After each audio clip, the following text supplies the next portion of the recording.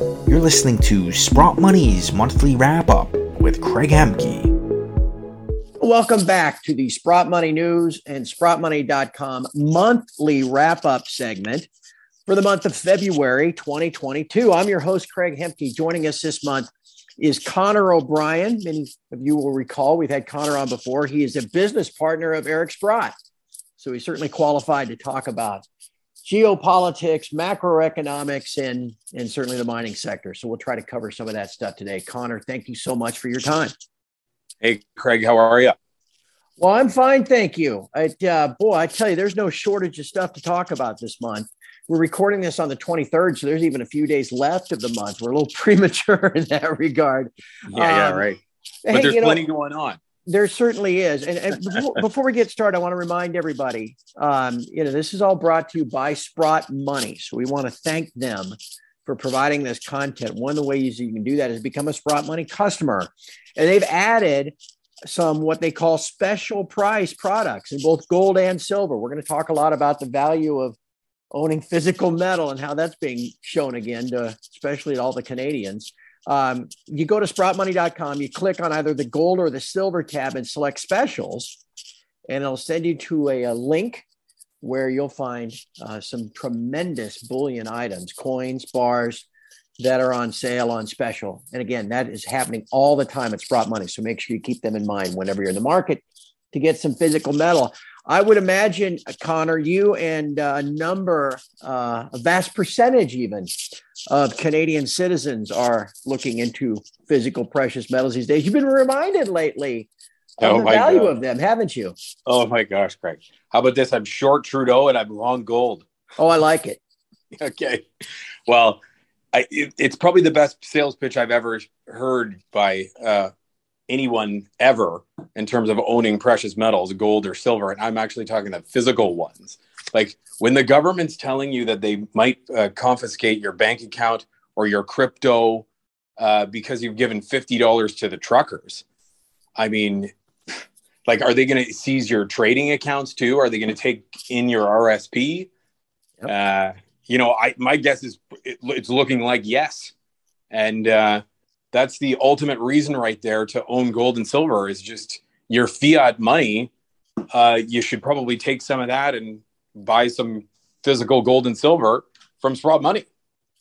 Absolutely. What is happening to you people up there, Connor? Your guess is as good as mine these days, Craig. I'm befuddled by it daily. I just can't believe that there isn't like some way for a popular, the amount of people that are going along with this and cheering it on, Connor. Yeah. I'm optimistic that the global response in terms of what the truckers have done, where you see there's trucker convoys globally, all in response to, COVID lockdowns and, that type of thing. It's gone on way too long and people have just had enough. Yeah. And all of a sudden the story is kind of changing out there where you're not really hearing a lot about COVID these days. Right. You're starting to hear a little bit more geopolitical aspects of things at the moment. Well, that's for certain. And maybe that'll be the thing that eventually gets some of that stuff to go away, because it does seem as, again, we're in a kind of a waning cycle of COVID at this point, and hopefully we won't cycle back up again anytime ever. But we'll see. That then, of course, has prompted globally, well, at least in the West, in Canada and the U.S., this idea of monetary tightening, running off of QE and that sort of thing. And before the geopolitics kicked in, what were we talking, 6 or 7 rate hikes in the U.S.? Right. Gold's been rallying. What do you make of all that? Outside of the geopolitics, gold's been rallying on the higher interest rates. Yeah, you know what? It's funny that I wonder sometimes when I read the headlines whether or not they're expecting 7 interest rate hikes in March alone. Right. You sit there and go, another interest rate hike. I think that, Goldman, Bank of America, JP Morgan, they've all got 700 interest rate hikes for the year. But now all of a sudden you're getting into the time where, as we were talking about the geopolitical, like obviously Russia, Ukraine, making headlines. But I think the bigger thing that's going on for gold and silver at the moment is inflation. There is a major inflation problem, and it's getting worse by the day. You see the import prices that came out February 16th. They're up 2% month on month. It doesn't sound like a lot, but 2% month on month, you kind of go, well, to multiply that by 12 and then compounded, you're talking about close to 30% for import prices year over year. And that's a pretty steep number when you're talking about that people really haven't seen 30% appreciation in their like salaries or income or wages or anything like that of the sort. So all the while, you're undoubtedly going into a slower period. Atlanta Fed, I think the for Q1 they've got something like 1%, and I think a lot of that is like inventory rebuild, which was essentially what Q4, almost 50% of the Q4 GDP gain was an inventory build, and ultimately you're going into a slower growth environment at the same time where inflation's getting ramped up. But then the Fed has to make this big decision about where interest rates should go on the order of about 25 basis points. But that's in order to subdue what is something like 10 to 15% CPI per year. Right. And I think the realization is taking hold that they're never going to be able to raise rates high enough to where it gets above that level of inflation. And these right. Negative real rates are here to stay. Right. Well, and on the back of that, Craig, like what do? They sit there and go, okay, well, we'll raise interest rates, but mortgage applications are already crashing. I think the number this morning was down 13% for the week. And then the week before they were down 5.5%. So ratchet up interest rates, fine, but kill the housing recovery or bull market, and also continue to just destroy the NASDAQ in terms of longer duration assets. And they're stuck from that perspective alone. Right. Well, let's bleed this over into commodities then in general, Connor, before we get to the precious metals and the shares. The commodity markets have been already moving up strongly this year, even before all this geopolitical stuff reared up. Yeah. A lot of things look to be breaking out, and obviously those are inputs that are going to drive inflation even higher. How do you see commodities in general? Is that a big driver? Totally. Well, look at this. Okay. What is a 50 basis point interest rate hike supposed to do about supply side problems? Let's give a few examples. Oil prices, almost $100. Natural gas, food at all-time highs, rice, wheat, corn, aluminum, nickel, tin, just name the commodity. And it's not necessarily limit up, but like these things have had huge moves and they show no signs of abating in terms of accelerating higher. So, in terms of commodity land, it's very difficult to have a 25 basis point or 50 basis point move in the Fed funds in order to subdue any prices like that, because these are supply side issues. Right. Like it's not going to there's no net effect, How about the geopolitical aspect that we're now dealing with that's really ramped up in the last couple of weeks? What do you, typically it's always been, my experience that price spikes on geopolitics don't hold because usually it simmers down, but it doesn't seem to be simmering down this time. Yeah, well, I think there's a lot of other things going on, as we've mentioned before, just in this conversation alone, where the economy's weakening. You've got obviously the geopolitical on it, but like, do you think that ultimately if the Ukraine-Russia thing was going on, that like, what are you taking off the gold price? $10, $15? You know what I'm saying? Yeah. $20? Yeah. I don't know what's built into it. I truthfully don't know. But again, as we're talking about a lot of these supply side issues in terms of silver, like what's the silver deficit going to be this year? A couple 100 million ounces? If all of a sudden ETFs start to ramp up soak up supply again, and just about everybody that you would know globally is probably going to places like Sprott Money to buy gold and silver. And it looks as though that central banks are continuing to buy gold in big size. I think India took in 1,000 tons last year for the entire country. Like that's a third of global supply, by the way. Yep. So, in terms of demand, it's obviously all there. Like it seems like for me, in terms of all the other metals that you're talking about, or gas, oil, the demand is there. It's just that all of a sudden the supply's dried up. You look at the last like 14 years in terms of what people have put into commodities, and in terms of like asset-based growth for other companies, it's de minimis. These people were just merely hanging on. Mm-hmm. Well, let's turn this then to what you and Eric do on a daily basis, and that is primarily dealing with the mining shares. Right. Let's start with the large cap stuff. You know, the GDX, if we use that as a proxy, it broke out. It's like a massive cup and handle formation on the chart. Right. That little flag handle, it looks like it's trying to finally break above there. You know, and some have said there's a reason why we've been consolidating like this. You know, the price has been going sideways for a year, and yet inflation's been up, and so margins are getting squeezed and cash flow. Totally. Sure. Do you sense, let's start there. How are you guys positioning yourselves in terms of that? Do you sense now maybe things are turning around with price going higher, and you start looking at the majors first, or where are you?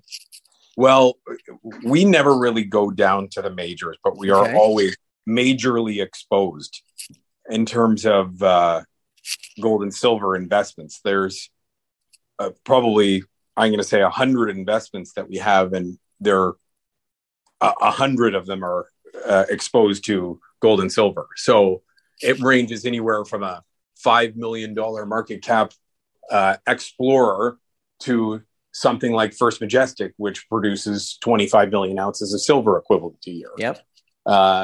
And in that range, we find ourselves with a few interesting companies that we hope will be the biggest beneficiaries of a move like this. And ultimately, the GDX and the associated companies is typically not our bag. You might find us in the GDXJ brackets on occasion. But even that kind of, we wouldn't find ourselves in the bigger market cap names in the GDXJ either. Okay. How about this, Connor?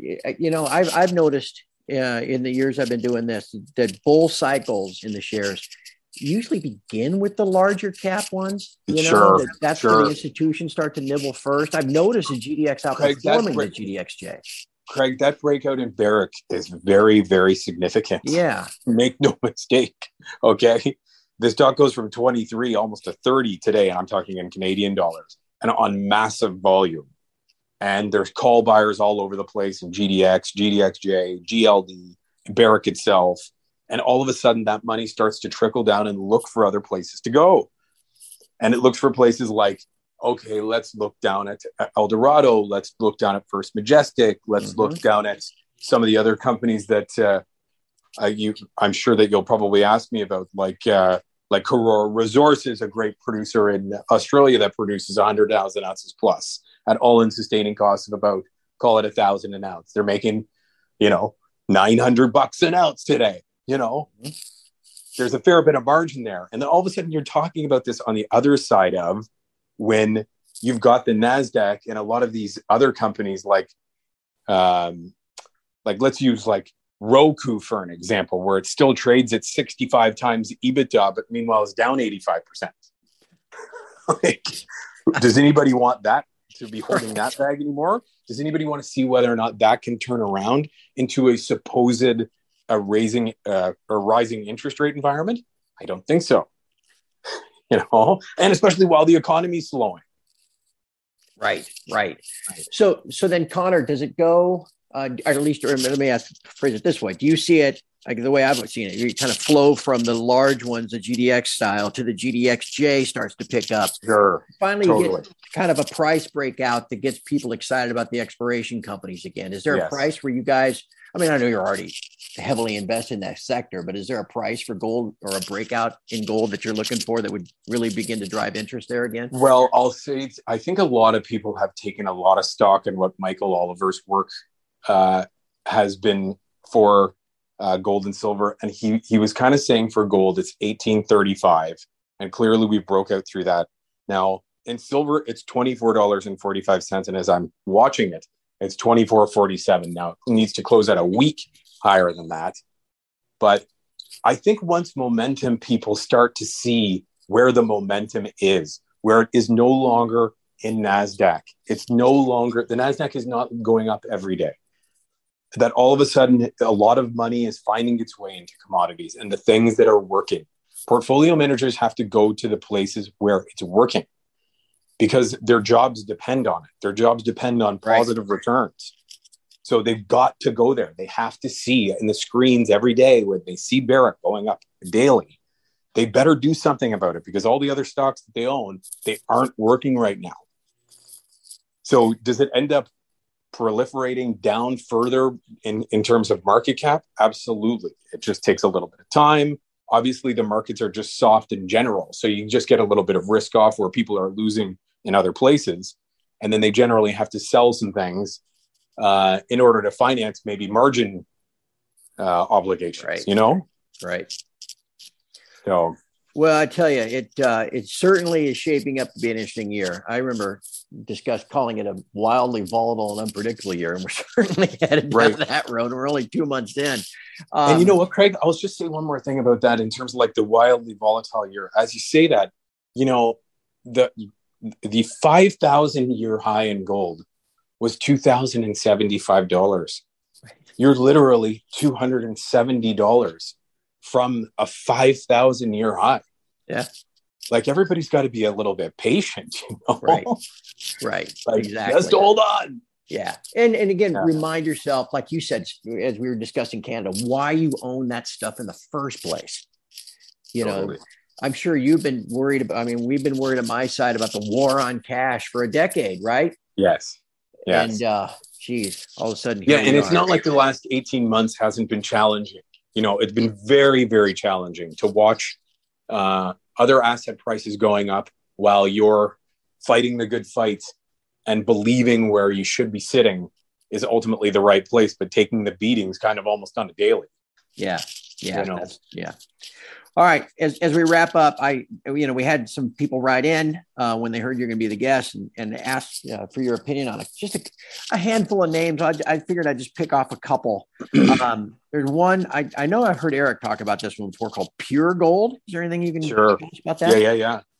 Well, okay. The Pure Gold, they just did a financing that reminds me a lot of when Jaguar Mining did a financing at 8.5 cents. Now that's split adjusted 85 cents, but ultimately Anglo Ashanti puts in 16 million and then they come out with 19.9% of the company.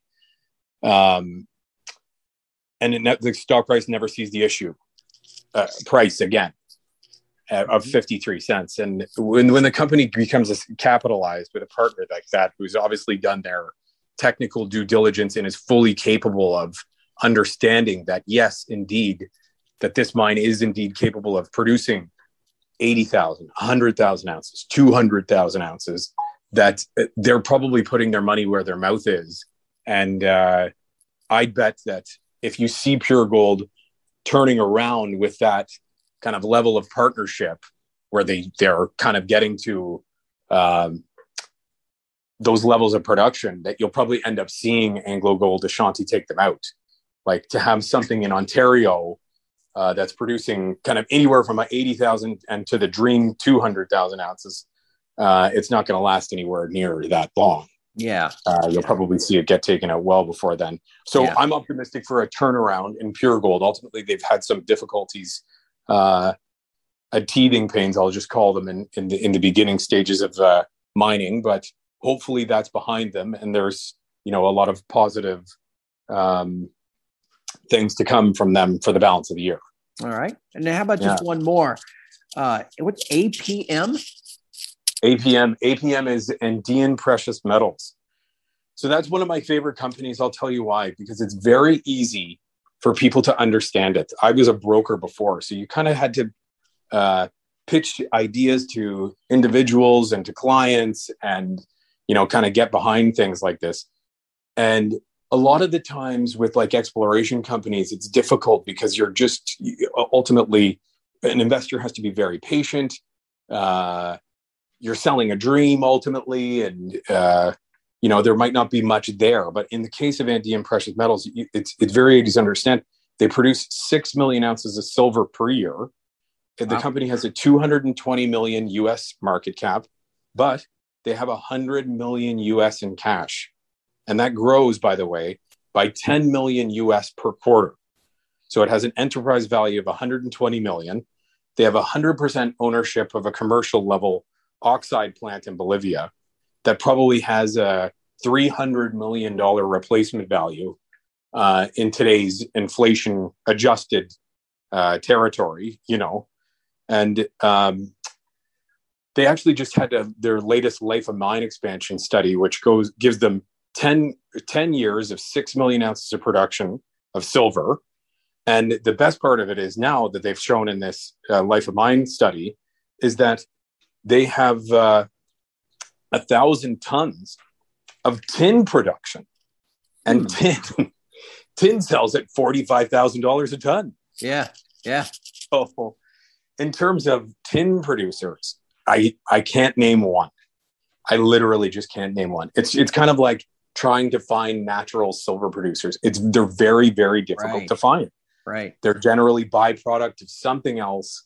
And in the case of Andean, you get silver and then you get tin, two very rare metals to find. And it's a lovely combination. And especially with a balance sheet like that, like it gives them the ability to do just about anything they want. And in terms of dilution, which shareholders are very concerned with, and rightfully so, because it ends up really knocking any momentum out of a story, knowing full well that, okay, these guys just had a great bunch of drill holes, but they're going to have to raise money. And then there's probably going to be a warrant overhang. But in this case, there's no such thing as that. You know, it's quite the opposite story.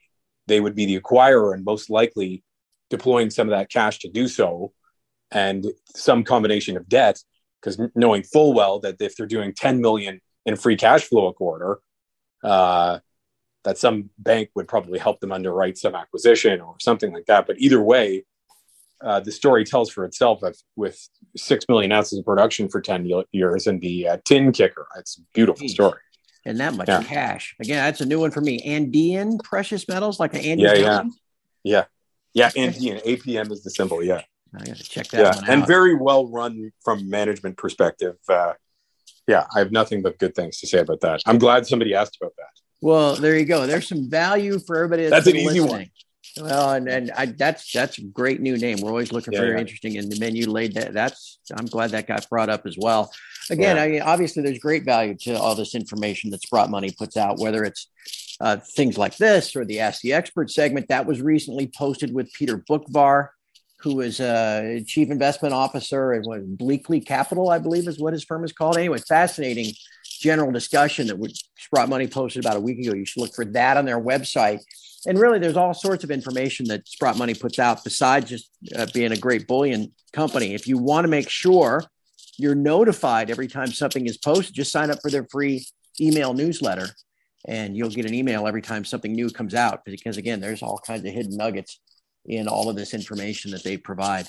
Again, we've been speaking with Connor O'Brien. Connor, one of Eric Sprott's business partners, so he's wired in pretty well. And it's been a fascinating discussion. Connor, thank you so much for your time.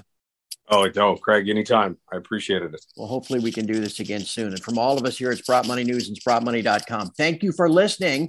We'll have more content like this for you in the days ahead.